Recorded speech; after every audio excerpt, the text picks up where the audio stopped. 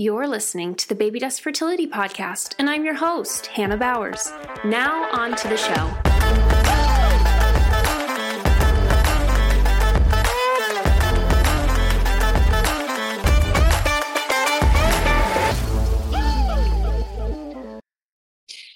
Well, welcome back to the Baby Dust Fertility Podcast. My name is Hannah Bowers, and I'm the host of the show, and I am delighted to sit down with today's guest. Welcome, Stephanie. Thank you for taking the time to chat with me today. Thank you for having me, Hannah. I'm super excited to be here. Well, I'm delighted and looking forward to our conversation. We've just had great conversation even beforehand, and we've talked a couple of times already. And so I kind of want to, before we dive into our conversation, I want to set the stage. You know, you're a midwife. You've worked for a long time. You obviously have expertise in all ends of the spectrum, fertility through postpartum. But can you take a minute just to tell us, why did you go down that path? What made you want to become a midwife? Oh, I love this question because honestly, it was after I had my first and she was born in the hospital, and it was, you know, like all the things. You're a brand new mom and you've waited 9 months for this baby, and you go to the doctor and he tells you, yep, you're having contractions, you're in labor.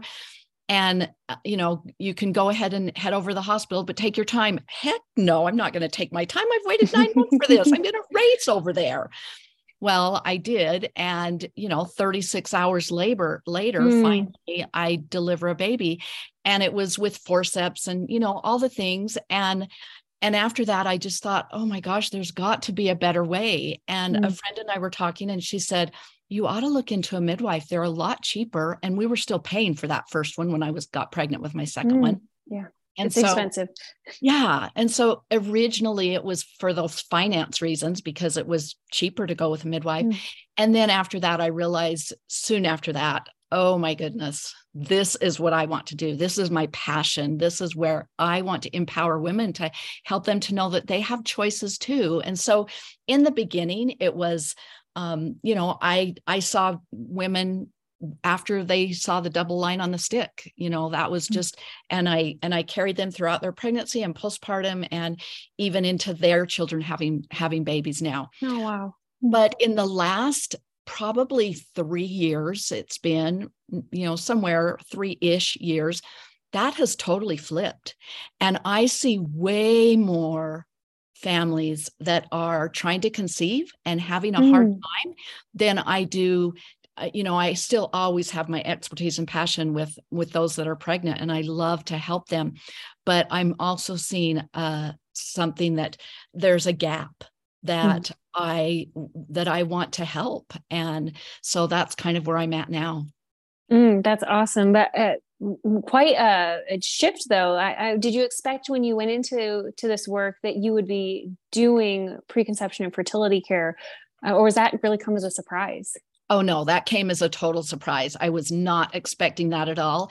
My expertise lies in pregnancy, and I can tell you all the things to do and not to do, and how to have an easy labor and birth and postpartum and all the things. But I had to learn about the fertility side of it. And actually it came it's like, it was a calling. It just came naturally. It was just like downloaded that information to me. And I've been able to help so many women now, and it just warms my heart. I have so many little testimonies that come in, little texts, little messages that come in. We got our rainbow baby today, or, I finally got that, a positive pregnancy test, or, so many positive stories. And that just makes me remember why I do what I do. That's awesome. And yeah, absolutely heartwarming when you get to see the fruits of that labor. For sure. Well, midwifery care, this is, every so often we have someone in our community who is like, I have a midwife who I'm receiving care under, but it's not common. So let's kind of break that down. What does midwifery care for fertility look like? Is it different than going just to your regular OB and getting treatment? How does that contrast? I'd love to dive in there. Oh, I love that question, because honestly, I think our culture is like, we've been set up and conditioned to, when there's a problem, you go to your doctor. And uh, doctors have their medical mind and they want to help. But honestly, I feel like a lot of it comes down to nutrition and taking care of our bodies, and hormone balancing, and hormone balancing comes back to the liver. And I mean, we can go and dive deep into all of that, but I think really the answer to your question is we've just been designed and led to the doctor and to turning our power over to that doctor and thinking that he's going to tell us all the things that are magical to help us to have that positive pregnancy test and help us to have that baby in the end, when actually there's a lot of natural things that can happen. And there's a different relationship between your doctor, your regular medical healthcare provider, and a midwife. And so, I'm all about let's figure this out together, and let's go to the foundation of nutrition and our toxic load, reducing our toxic load, and getting rid of those endocrine disruptors and things like that your doctor doesn't even talk about, mostly because he doesn't know. In his defense, he hasn't been, that education isn't part of his journey. And I think that's often really shocking to realize. We have this perception that when we go into the doctor's office, they are knowledgeable on every topic, but medical education is limited in what they teach. Doctors who generally know beyond that have had to put out a significant amount of money and time to learn more things. And if that's not of interest, then it's probably just not going to be added to the toolkit. Right. Absolutely. And like I say, they really get no nutritional education. Yeah. And so, and I really feel like that is that's a foundation. And so I think that's where, often I get people, the moms that come to me are the ones that have tried everything else. They've been through the system. They've been through trying to get pregnant in room 4 and, doing the IVF, doing the in vitro, all the things. And now their finances have run out and they're tired of that. They don't want to get pregnant in room 4. They want to have this intimate experience, at home and the way it's supposed to be. And so they've tried everything else and they just like, okay, I give up. Or they'll come and say, well, I've tried everything else. I might as well give this a shot. And so I'm just doing a little happy dance because of course, everybody's experience isn't always positive. You can't guarantee that, but I know I can absolutely help them get on the right track to then be able to, hopefully have a successful outcome. Absolutely. So we've talked about how nutrition, that's a critical key step.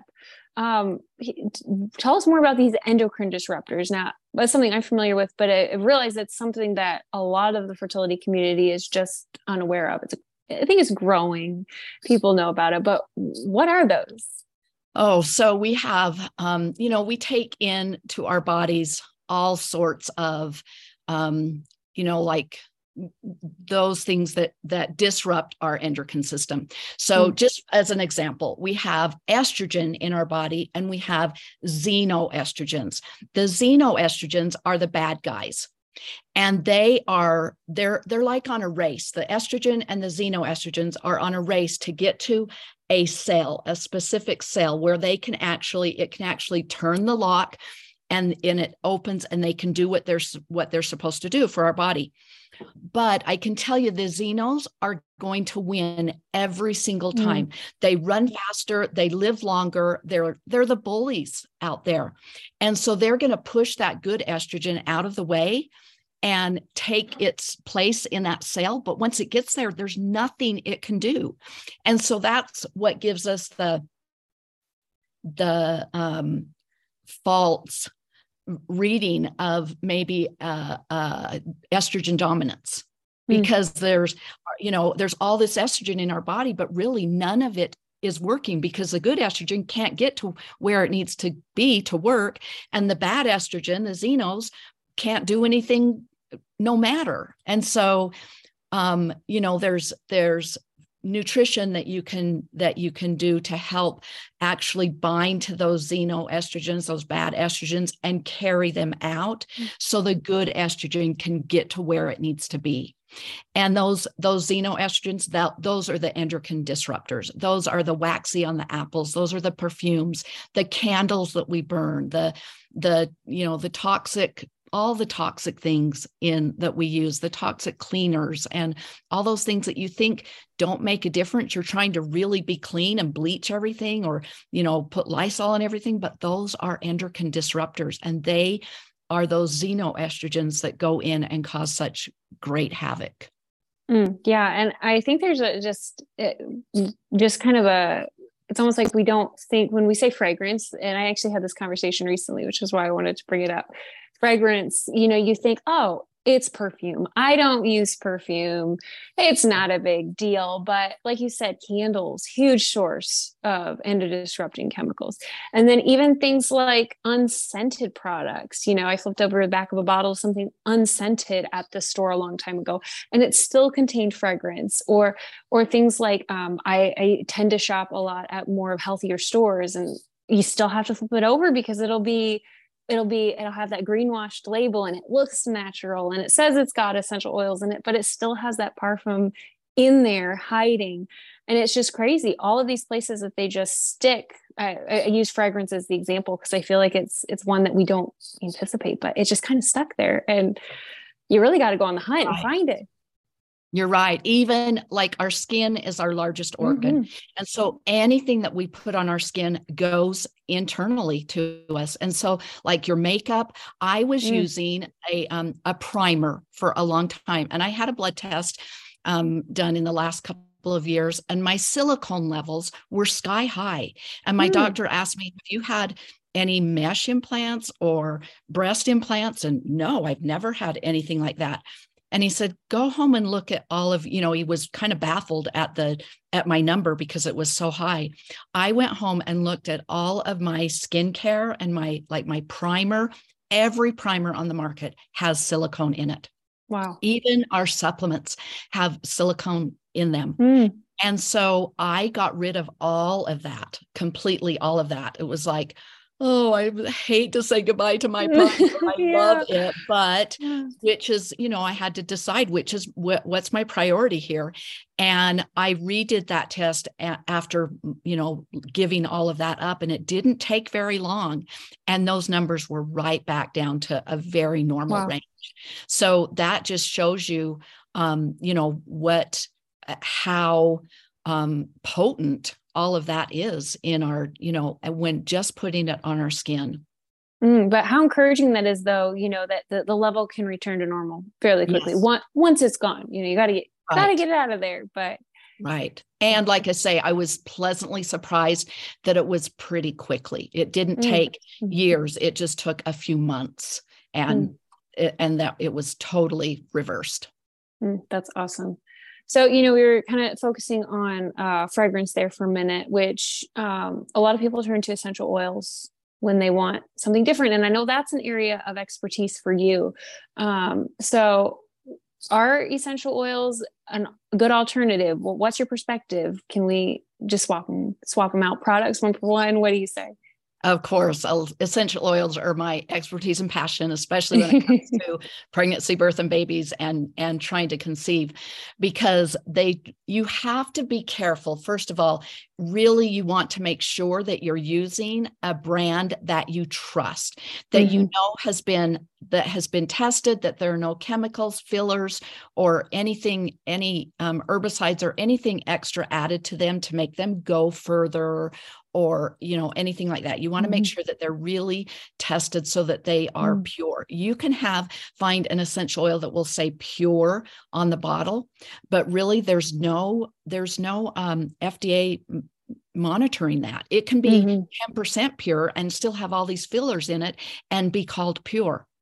And so you really want to make sure that you have a product, an essential oil that you trust, that has been tested, that it doesn't have any fillers in it, and that is, that is safe to use. It took me a long time. I've used many brands of essential oils, and it took me a long time to to trust a brand that I felt comfortable using with my moms and these babes, because I certainly don't want to do anything that's going to harm or anything like that. And there are essential oils that can cause contractions. And so I want to be careful in using those in pregnancy. Essential oils are great to help detox our body. And so that is a really great foot in the door when we're talking about fertility, is using these essential oils to gently detox and help feed our liver again, where those hormones are, it comes down to the liver, and our liver has like 400 jobs that it does in our body, but it gets the least amount of gratification. And so when we can give our liver citrus oils, it is doing a happy dance, because many hands make light work. And so like your liver is kind of like a colander, and everything has to flow through this colander, this filter. And sometimes those little holes in that colander get clogged up. And so your liver gets sluggish. You've heard that word before, and just clogged up.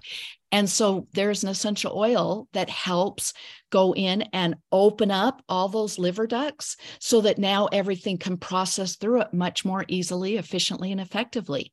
And so there are lots of things like that we can do that aren't drugs, that are natural. They are effective. They're, cheap, and especially compared to fertility treatments and even medications. Absolutely. Now, one question that we do get occasionally from our group members is, can I use this if I'm taking a medication? Because, some people are thinking, okay, I want to keep doing this route, but I'd like to add this in. So is there any concern here? Do we need to be worried about essential oil drug interactions? That's a great question. So the oils that I use, I have not had any sort of contradiction at all with them. I have clients that are going through the fertility process, going through IVF or, whatever that looks like for them. And I can still recommend my protocol. I have a fertility protocol that I recommend, and I can still recommend every one of those oils and supplement products to, even when they're going through that kind of a situation. There are some contradictions. Like, for instance, if you have heart issues, you might not, they'll tell you can't, and if you're on heart medication, they'll tell you can't have grapefruit. Well, grapefruit essential oil is different than the meat of that grapefruit. And so grapefruit oil is totally fine to use. The grapefruit oil comes from the rind of that fruit, and then it's cold pressed. And so you don't have any of the meat of that grapefruit in that oil at all. So it's totally fine to use, with any, heart condition. We're not talking about, heart problems, right. But just as an example, I do not have any contradictions with any of my protocol or anything that I recommend for fertility, even though they're on, might be on fertility medication. That is actually, that and many more tips and tricks and information is in my book that I wrote, Essential Oils for Pregnancy, Birth, and Babies. And it has sold over 100,000 copies. Wow. So I have that. And I have a digital guide that is a companion to that I have.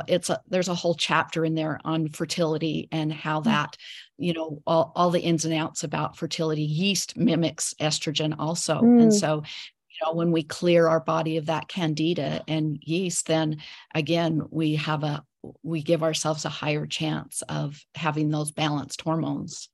Amazing. Well, we're going to include links to both of those in the show notes. So if you're hearing that and you're like, I got to go get a copy of both of those, if you just head down below, wherever you're listening, you'll be able to find information on that. Well, Stephanie, thank you for just taking some time talking to us about all of this. If someone's listening and they're really connecting with what you're saying, where can they reach out to you? So I am the Essential Midwife anywhere you look. My email is theessentialmidwife@gmail.com.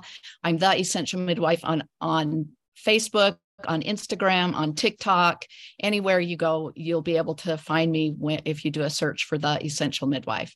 And my website is, of course, theessentialmidwife.com. So perfect. Well, Yeah, perfect. We're going to include all of that below as well.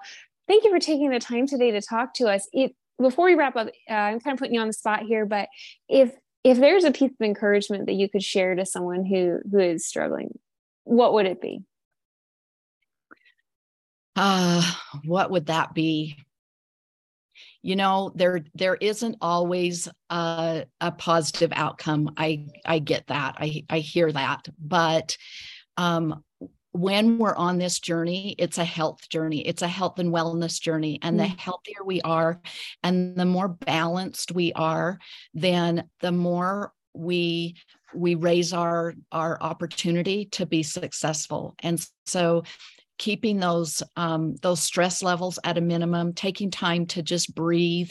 I teach box breathing to my clients, into the count of 4, holding it to a count of 8 and exhaling to a count of 4 again. You can kind of find your own rhythm, but that breathing actually literally lowers our heart rate when we do that. And so we find ourselves in that stressful situation. You just did that pregnancy test and you don't see those 2 lines again. Take that time to just breathe, because we have to complete that stress cycle. There's a stress cycle with it. There's something that happens that triggers that stress. And if we don't complete that, and breathing is a really great way to do that, then it affects us on a physical level. And so you might find you get sick, or you get a cold sore, or all the stress things that happen. And so if you just take time in that moment that you feel stressed in, that you can feel that in your body and take that time to breathe, that will help. That is a wonderful tip. Thank you for sharing that. I can personally attest to how helpful that box breathing is. So if you've never done it before, take this as the invitation to spend a few minutes and get familiar. Well, Stephanie, thank you for taking the time to just chat, share your wisdom. I am thrilled to share all the links to your social platforms as well as your website and your book in the notes below. But with that, thank you so much. Yeah. Well, I think we'll sign off for today. But I wish you all a wonderful day, and we will be back with another podcast soon. Bye for now. Don't forget to subscribe and leave a review wherever you listen to your podcasts, and we'll give you a shout out in an upcoming episode.